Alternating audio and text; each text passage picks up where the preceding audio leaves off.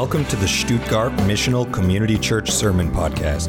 SMCC is a multicultural church serving the English-speaking community in Stuttgart, Germany. For more information or to contact us, visit us on the web at smcchurch.net. That's smcchurch.net. If you have your Bibles, we're going to be in Daniel chapter 4 today. We have been going through Israel's history, and we have just seen where the last part of Israel, Judah, was taken captive by this nation called Babylon. And so Daniel, the first part, at least the section we're into right now, covers what happens in captivity with a few Israelites. But today, instead of just focusing on Israel, on God's people, we're going to be focusing on King Nebuchadnezzar, who is the king of Babylon. He is the one that has enslaved the nations around him. He has crushed every nation that has come up against him. And so we basically get to see this really cool event happen between him and God that changed his life forever. So if you have your Bibles, turn to Daniel chapter 4, starting at verse 28. And when you're there, say amen. Awesome. All right, let's do this. All this came upon King Nebuchadnezzar. At the end of 12 months, he was walking on the roof of the royal palace of Babylon. And the king answered and said, "Is not this great Babylon, which I have built by my mighty power as a royal residence and for the glory of my majesty?" It's important to understand, and what we're going to be realizing between Nebuchadnezzar is that pride blinds truth. Pride keeps you from seeing the truth. It keeps you from seeing the truth of God, of the actual reality around you, because you're seeing through a perverted lens. Pride is a perverted lens over our eyes. And what's funny about this king is he's pretty interesting, because this is not the first time he has an experience with God. And just a little context on these verses, the first part of Daniel chapter 4 is the king who is the ruler of the known world, right? He has crushed Israel. He crushed everyone that comes up against him. He has everything that he wants. He is having these dreams, these nightmares, and he is frightened. He is scared. Even on top of the world, you can still have fear. You can still have anxiety. You can still feel depressed. And so he's struggling with what's happening. And he goes to a guy named Daniel, because previously he had met Daniel in an interesting fashion. Because the king has a dream previously, and he tells all his scholars and magicians and astrologers and everything else, like, "Hey, I've had a dream. Tell me what it is and interpret it." And they're like, "Okay, if you tell me what the dream is, I'll tell you." He's like, No. You tell me what I dreamed, and then you interpret it for me. And if you don't, I'm going to rip you all apart. Like, your houses will be burned, you'll be destroyed. And so all the officials are tripping, because they're like, nobody can do that. You've asked something impossible. So the word gets to Daniel, and Daniel goes to his Israelite friends and says, "Hey, let's pray. Let's intercede. God will tell us what to say, what to do, so that we're not destroyed as well." And so God gives Daniel the dream, the vision, and the ability to interpret it. So he goes before the king. He tells him what the dream is.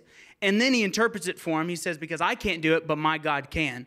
My God is above everything. And he knows your thoughts. He knows your minds. He's given you this." And he tells him what it is. And so this king is like praising God, like, "Oh, this is awesome, fantastic," and then basically sends away. And then he ends up building this golden statue and throws 3 Israelites to the furnace because they won't bow down to it. They are rescued by God. They come out unburned, don't even smell like smoke. And again, he praises God. He's like, "Oh, this is awesome." And now he's having a dream, and he's scared to death. And he goes to God once more through Daniel.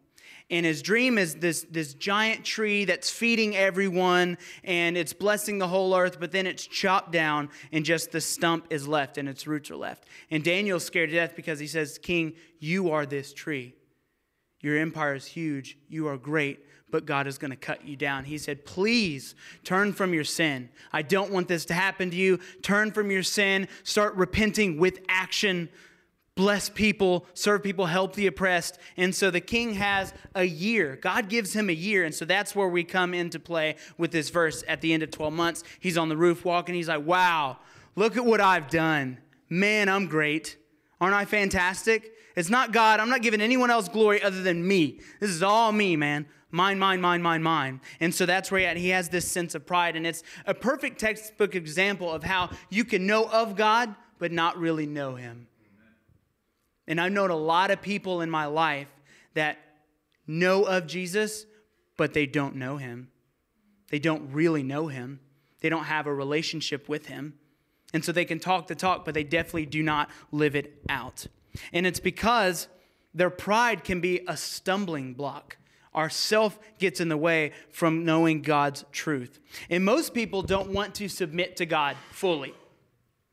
We want to come to God and we're like, when we're in trouble and I need help through this problem, or I need help with my marriage or finances, or I need blessings and I want peace in my life, and all that sounds great. And you come to God for all the good stuff. But when it comes to denying yourself, picking up your cross and following Jesus, we don't like it. Living that out is difficult.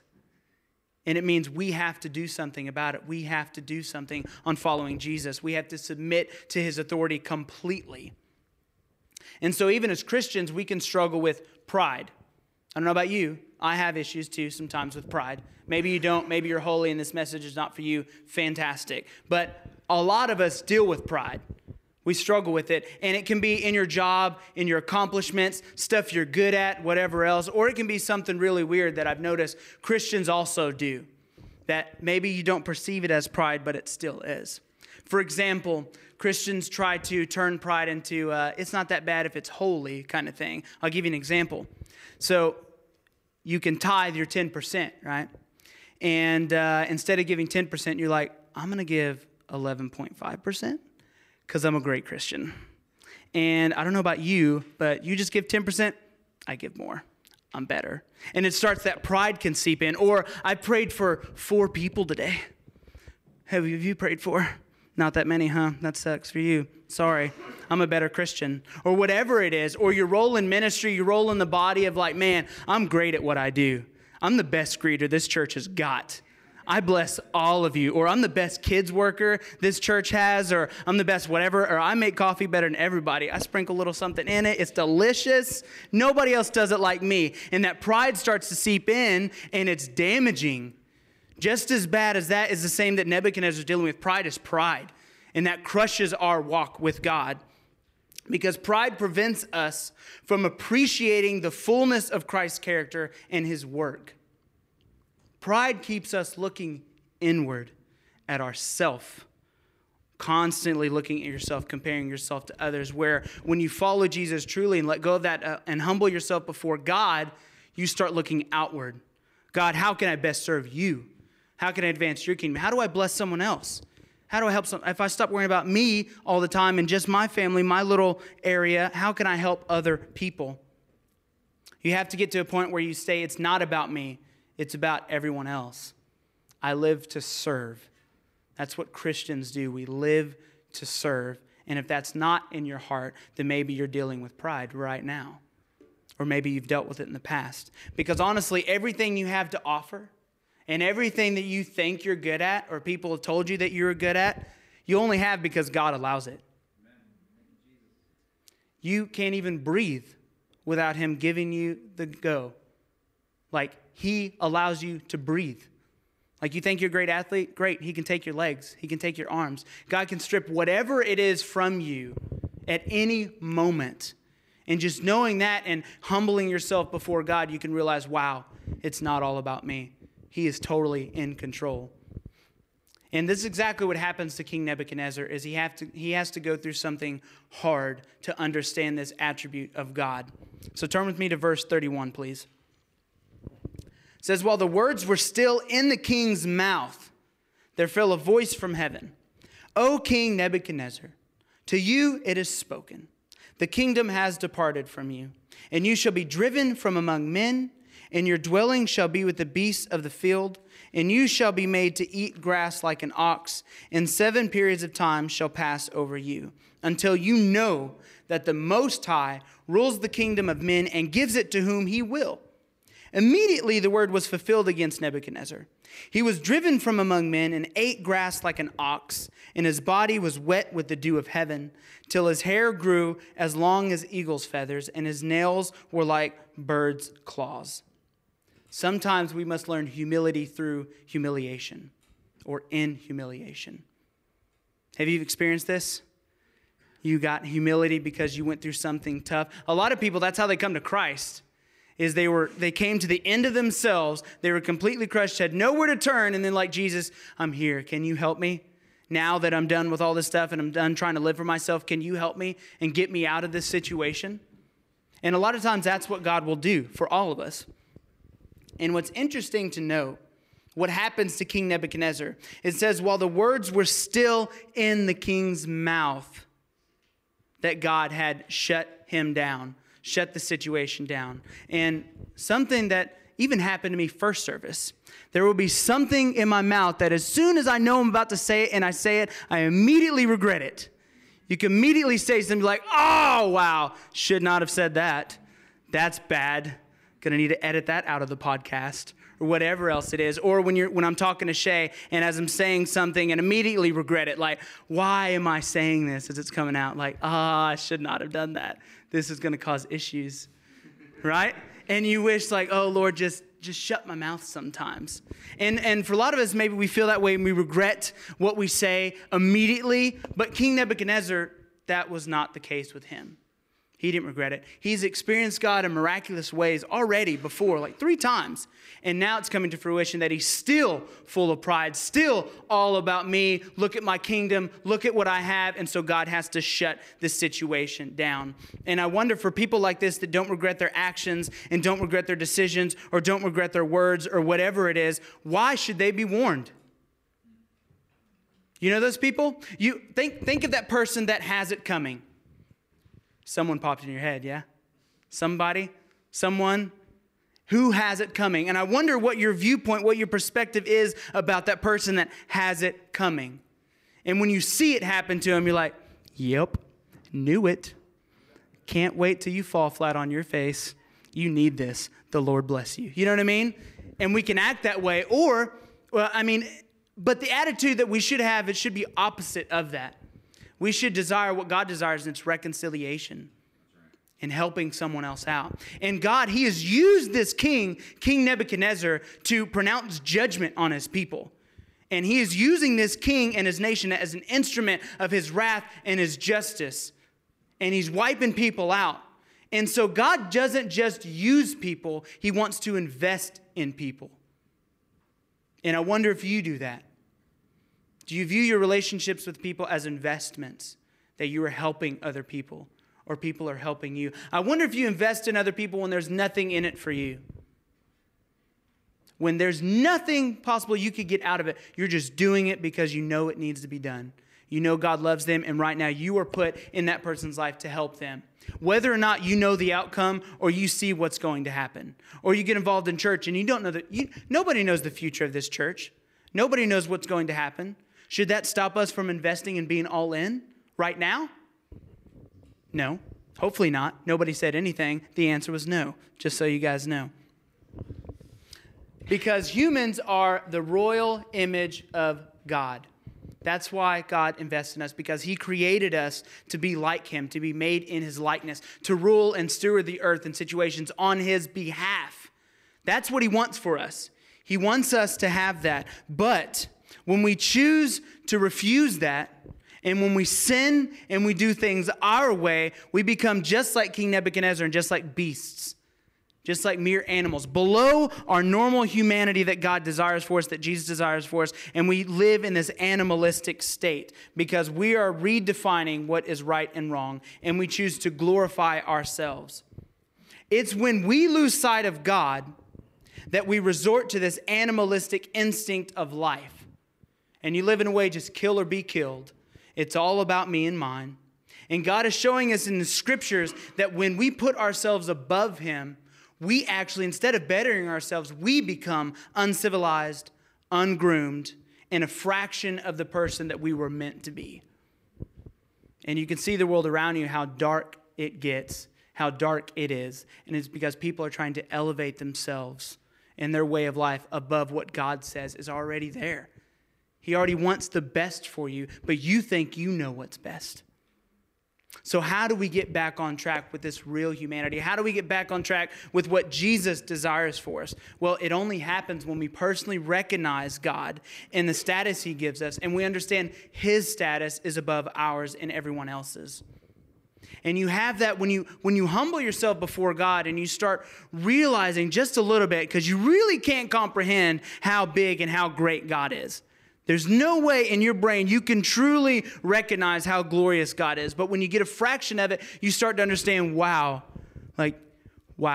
you are huge. You control everything? I'm breathing because you allow it. I have a family because you allow it. And you start having that healthy fear of God that you are in control. And you can say yes or no to anything. And so when you do that, it starts changing your perspective. And you start living in a place where it's an honor to serve you, God. You enjoy being the clay. You don't want to be the potter. Lord, use me. I'm so privileged and honored that you would even want to use me. That's fantastic. Whatever you want. Whatever you desire. And that's what humbling yourself before God looks like. And instead of just reacting to the world around you and just rolling with the punches, we can get to a place where we don't just react to problems and situations, but God gives us that ability to anticipate. He prepares us beforehand. And He allows us we can pray before situations before they even start affecting our life. God can prepare you for something that He's going to put you into as you humble yourself before Him and you communicate with Him. And the Bible tells us to dress ourselves in humility. And this is in 1 Peter chapter 5 if you're taking notes. And the verse to dress ourselves in humility is interesting because there's something happens when you dress yourself in humility. Because at the few verses afterwards, God also says to cast all your anxieties onto Him. And I was reading this, I'm like, why are these paired together? And God was reminding me that as people try to live this way, live the way I've called them to live, put me first, put other people's first, that fear and that anxiety can set in. Because instead of you have this feeling of, if I don't take care of it, if I don't take care of this situation or do this, then it's not going to get done. And instead you stop trusting God. But when you seek humility, when you dress yourself in humility, God says, give me all your worries, give me your anxieties, and I will take care of you. Because He knows it's hard, and He knows that we need rescue from our thoughts, we need rescue from our way of life, and we need rescue from our fears. Every one of us can have fears when we truly try to live that way. But God promises to take care of you as you dive deeper into trusting Him. And maybe you've experienced humiliation in this way, or you're going to because you're prideful right now. And like Daniel told King Nebuchadnezzar, repent now. You don't have to go through it. But even if you are going through it or you have been through it, it doesn't have to last forever. You can let go of your ego and your pride and be humbled before God. And such was the case with King Nebuchadnezzar. Turn with me to verse 34. It says, at the end of days, I, Nebuchadnezzar, lifted my eyes to heaven, and my reason returned to me. And I blessed the Most High, and praised and honored Him who lives forever. For His dominion is an everlasting dominion, and His kingdom endures from generation to generation. All the inhabitants of the earth are counted as nothing. And He does according to His will among the hosts of heaven and among the inhabitants of the earth. And none can stay His hand or say to Him, what have you done? At the same time, my reason returned to me. And for the glory of my kingdom, my majesty and splendor returned to me. My counselors and my lords sought me, and I was established in my kingdom, and still more greatness was added to me. Now I, Nebuchadnezzar, praise and extol and honor the King of heaven, for all His works are right and His ways are just. And those who walk in pride, He is able to humble. We can learn from this that humility brings blessings. Humility brings blessings. Did you note that it wasn't until he lifted his eyes to heaven that his reason came back? His sound mind, that clarity came back. I mean, you got to imagine this guy's having 7 seasons or 7 years of being an animal, just living like an animal, eating grass. And as soon as he looks up to heaven and recognizes God's authority, everything changed in an instant. God revealed to him who He truly was. And not only did he get sound mind and clarity, but he got his kingdom back, and it became an even greater kingdom. And he got more honors and more splendor. And it's the same thing of what Jesus said, seek first the kingdom of God, and all these things will be added unto you. Stop worrying about all these things you can't control and seek first the kingdom of God. Seek God first, put God in your life, and he takes care of everything else. Amen? Have you experienced this? It's also funny to note, and this is why I love that the Bible is so connected, that the Old Testament is connected to the New Testament, and the God of the Old Testament is still the God of the New Testament. And Jesus says something on the Sermon on the Mount in Matthew 5. He says, the meek will inherit the earth. And when I read that this week, I laughed, because that's pretty much what happened to King Nebuchadnezzar. Meek symbolizing those who are submissive to God, who humble themselves before God, inherit the earth. And here he is. He completely humbled himself before God and praised God. And God gave him basically the known world at the time. He blessed him beyond what any king at his time or in a while had experienced. It's just a textbook example. And it reminds us that we inherit God's benefits and reign with him in the end, even if you don't see it now.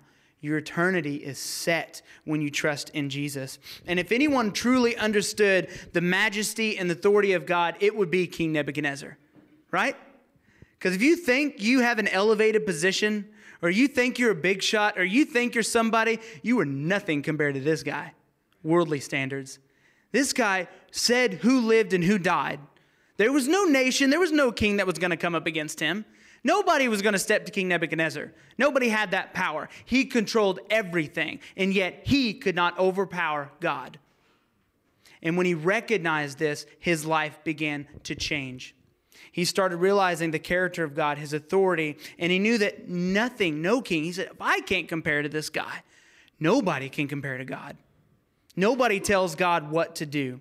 And when he understood this, God blessed him. And it takes us to understand that God will strip away everything that you have or what you think you're being blessed by to give you what is most important, and that is a personal relationship with him. That is what matters the most. That is what your eternity is hinged upon. Not all your works and everything that you do, but whether or not you know Jesus as your Lord and Savior and you follow him. Nothing else matters other than that. That has to be our starting point. That has to be the most important thing in our life. And so God will strip that away just to show you this is what matters. I care about you. Your future is set so you can go through problems right now for you to know me, because I want to know you. I want you to know me. I want us to have a relationship. So at its core, humility is a faith issue. Because those who are humble before God are that way because they know God. They know who God is. They have come to that understanding that he is above everything else in their life.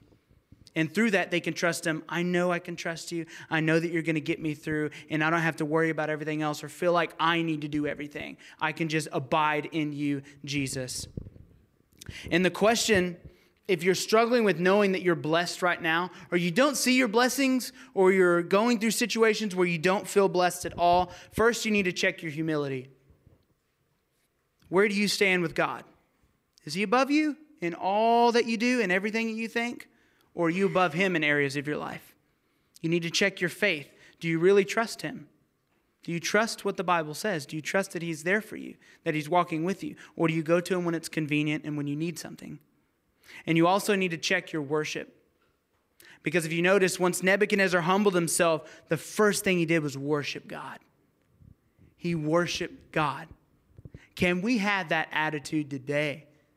Imagine if you had 7 years or 7 seasons of eating grass like an ox and living outside, and then you were able to come in church and worship God. How loud would you be? How much would you clap? How much would you cry? How much would you exalt God? How much would you praise God? And we turn this word worship into this weird little sub-concept in church of it's just a Sunday thing and you come, and we have all these weird problems sometimes with church, like, oh, I really didn't like that song today. Man, I wish they'd do a new song. This song is so annoying. Like, they've sang it 5 times the past month. Like, can't we do a new song? Or you start looking at other people like, why aren't they raising their hands? Don't they love God? Don't they surrender? Why is he raising his hands too much? How dare he in church? Ooh, he's clapping too loud. He's not clapping enough. And we have all these things we start focusing on instead of focusing on God first. And we look at it as it's something that you just do in church on Sunday morning for 30 minutes. Whoop-de-doo-dah. Worship is not a feel-good moment, and it's not just a sing-along you do on Sunday. Amen? It is a lifestyle. Worshiping God should be a lifestyle, a Monday thing, a Tuesday thing, a Wednesday thing, Thursday, Friday, Saturday, and so on. It should be in constant communication with God. And the more you're abiding in Christ, the more you're serving Him, the more you worship His name, the pride in your life will be crushed. It goes bye-bye. It goes away completely. You don't have to worry about your ego, because the more communication you are with God, the more you realize you're in charge. I'm nobody. I got nothing to offer unless you live through me, unless you help people through me. I know my place in the world. And in that, He lifts you up and He honors you at the same time you are honoring Him. So our worship is a great indicator of how we view God. And God just doesn't want to give us these earthly blessings of just a good job or a healthy family or healthy life or whatever else. He wants to bless you with His Spirit living in you constantly.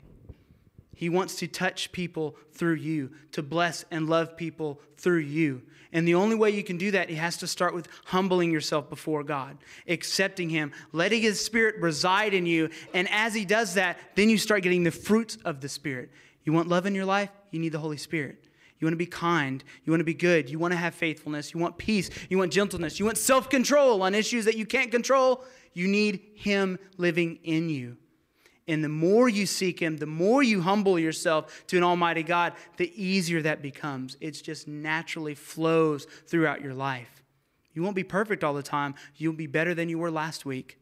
And then you'll be better than you were the week before. And you will constantly grow and be constantly sanctified. And it's because you're choosing to humble yourself to God and live to serve. So I wonder if we can truly humble ourselves before God, even right now in this moment, throughout the rest of the week, throughout the rest of our lives. Can we truly humble ourselves and recognize our place, that He is first above everything else? Can we trust Him and recognize that He's in control even when we don't see it, when we don't think He is? We praise God, you're the King of everything, but you get in a situation you're like, I don't know. I really don't know right now. Are you still King? Yes, He's still King. Can you trust Him? That's where the faith comes in. Fruit of the Spirit, faith comes in to trust Him even when you don't see Him acting. And can you live in such humility that we model Christ to people? That we draw people in because it's Jesus through us, that we love people and we serve other people and we bless the community around us because we humble ourselves before God and trust Him. Thank you for listening to the SMCC Sermon Podcast. Be sure to visit us on the web at smcchurch.net. That's smcchurch.net.